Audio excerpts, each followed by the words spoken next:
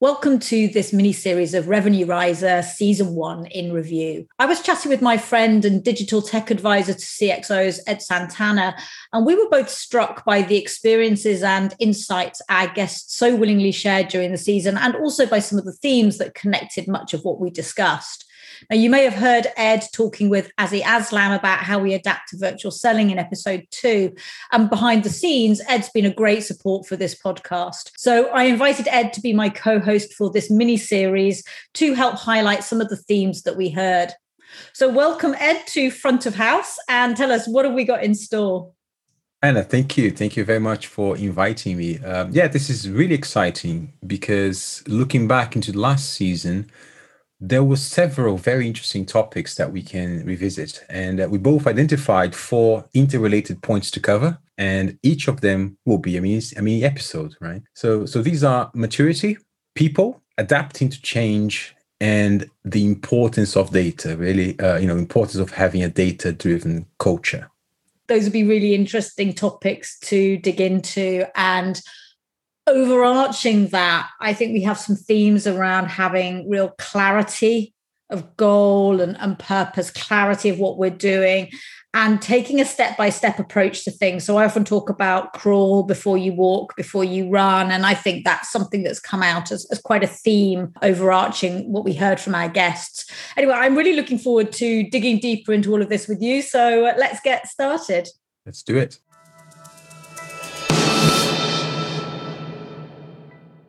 Our topic for this episode is maturity. And to put that into context, most of our guests and audience are scaling and growing businesses. And a critical part of that is how your business and organization matures: crawl, walk, run. Particularly when you're going from a growing startup into a real scale up, you hit different points of staffing levels, different points of investor expectations, as well as different funding points. And all of those drive different points of complexity, different challenges, and new processes and structures that you have to put in place. So naturally, it's something that a lot of our guests touched on in many different ways through all of our episodes. Ed, what particularly jumped out for you when we're thinking about maturity? I would say predictability is one of the points we heard in many episodes. For example, Bob Horn, CRO of Elusive Networks, he mentioned something along these lines in episode 4, Scale the Sales Organization for Growth. Let's have a listen. Predictable, probably one of the most important words we have as we try to scale. And, if you think of just startups in general, it's the antithesis of the word predictable. Nobody starts a company because they want something predictable. They start a company because they think there's a massive opportunity, but they don't know how it's going to unfold. And so everything we try to do, everything we hear from board, investors, et cetera, is how do you create this predictable, scalable business? And sometimes, those two words don't always work that well together. And this is a great point. You can't really be predictable without processes, data, and the right people. But having predictability is different from being predictable, right?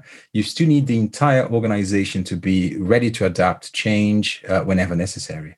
It was interesting, in that same conversation with Bob Horn was Paul Zemorany, who's head of sales at Visibo. And he talked a bit about how they were able to make an absolutely enormous and impressive pivot from in-person event management software to virtual within a really short space of time at the beginning of the pandemic. And when he digs down into why and how they were able to do that, it was really because they had the right balance of process and structure. Having that was really important to be able to properly understand the market, what was happening, and then have the ability and the agility to change quickly. Melanie Foster talked about something similar from Harness and Travis Davis and Point in Time in episode 5, which was about CRM and actionable insights that drive sales. They really talked about how important data is in driving that and in allowing companies to drive that predictability. Absolutely. And because at the end of the day, companies that leverage data are more likely to identify trends, to take actions, et cetera, et cetera. It is a journey, though.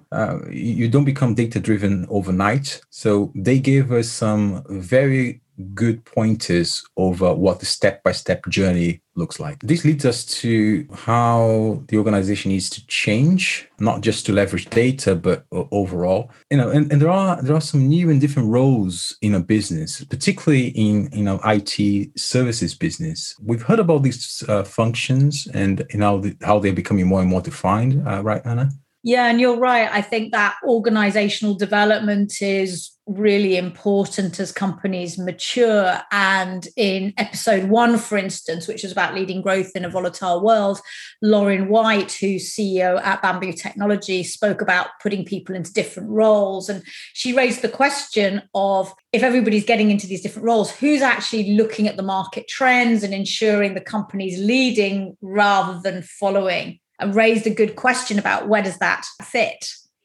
Exactly. And then in that same conversation, Jamie Melalou, CRO at UserZoom, he actually answered that question. He talked about product marketing as the role that does this sort of thing. But an interesting point he raised is that it's a very common role in the US, but not so much in Europe, right? And of course, product marketing and product management are very different things. In my experience, the product manager in most IT service provider organizations, they end up being consumed by internal day-to-day, quote unquote, building of the product, right? So it's all about releases, solving internal problems, hitting deadlines, budget issues. Yeah, sometimes there are external aspects, such as dealing with third-party vendors, but overall, the product manager ends up being a very inward-looking role. And even if they do speak to customers, it tends to be in a more reactive role rather than proactive. On the other hand, the product marketing function is by definition more outwards looking. There is a focus on the customer and the problems the product will actually solve, how the customer buys, and indeed having strong overall understanding of the market and the buyer of the product. Jude Mott picked up a bit on this during episode 3, which is about delivering true business value in a changing world. She's a cloud product manager. And I think what she was describing very much fits with maybe a hybrid model of what you're talking about, Ed, because she was describing how the role of product manager is so much more complex than just getting the product out to market and worrying about the product features and functions and what it does, and how important it was to be working with multiple internal stakeholders. She talked about the need to sell the excitement and the passion about the product or service and really demonstrate to the customer that you're delivering the value that they're looking for. So that customer orientation was really key in what she talked about. I think it ties in and probably ties back to some of the other roles that we discussed, doesn't it, Ed? Yeah, exactly. And another role that has become very prominent, particularly in SaaS businesses, is the Chief Revenue Officer. And then again, back to Jamie Melalou and his role as CRO. There's a clear difference between the CRO and the traditional sales director or VP of sales. And again, that's particularly the case in a SaaS business, where the cycle of acquisition, adoption, retention, and growth is critical. Revenue in this case is directly related to adoption, which is consumption of licenses and renewals and upsell, cross-sell across your customer base. And Jamie's point is that these aspects will not be joined up if you don't have someone taking care of the entire life cycle. And someone in that role is looking at the customer experience end to end. That end-to-end piece really came to the fore as well in some of our conversations around customer success too. And from a maturity perspective, I think companies are still really trying to establish, what does customer success look like in their business? Where does it sit? How does it work? How does it fit with other roles in the customer experience? Customer success isn't really the same thing as the traditional service management, right? Exactly. And so I think, that's where some of that definition comes in, because it's not replacing necessarily service delivery or service management roles. I think, a key thing is that historically sales makes a sale and then we chuck it over the fence to some other department to implement, manage adoption, manage support, etc. over that post-sale life cycle. And what we're really talking about with customer success is making that whole journey much more seamless and transparent for the customer. So taking over and working with service management, service delivery teams, working with project management, potentially working with account managers, you're really being responsible for the customer experience from the point at which they purchase or they sign up and subscribe to the service that you're offering. Bob and Paul, we talked about a few minutes ago, really highlighted the criticality and the investment that their companies have been making in customer success and defining that.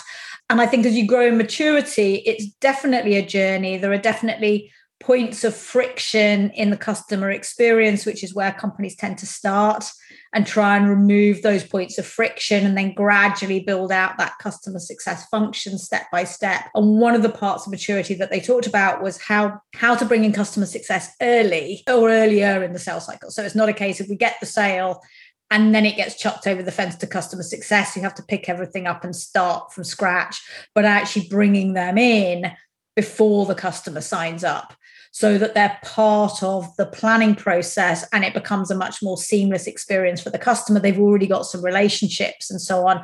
Customer success understand why the customer's buying, what they want to achieve. So that criticality of early engagement was something that was really interesting. And I think we're starting to see grow, which then leads into adoption, expansion, renewal, retention, that whole life cycle that you referred to in talking about, Jamie, and having that overall joined up picture for the customer. There are steps in that, aren't there?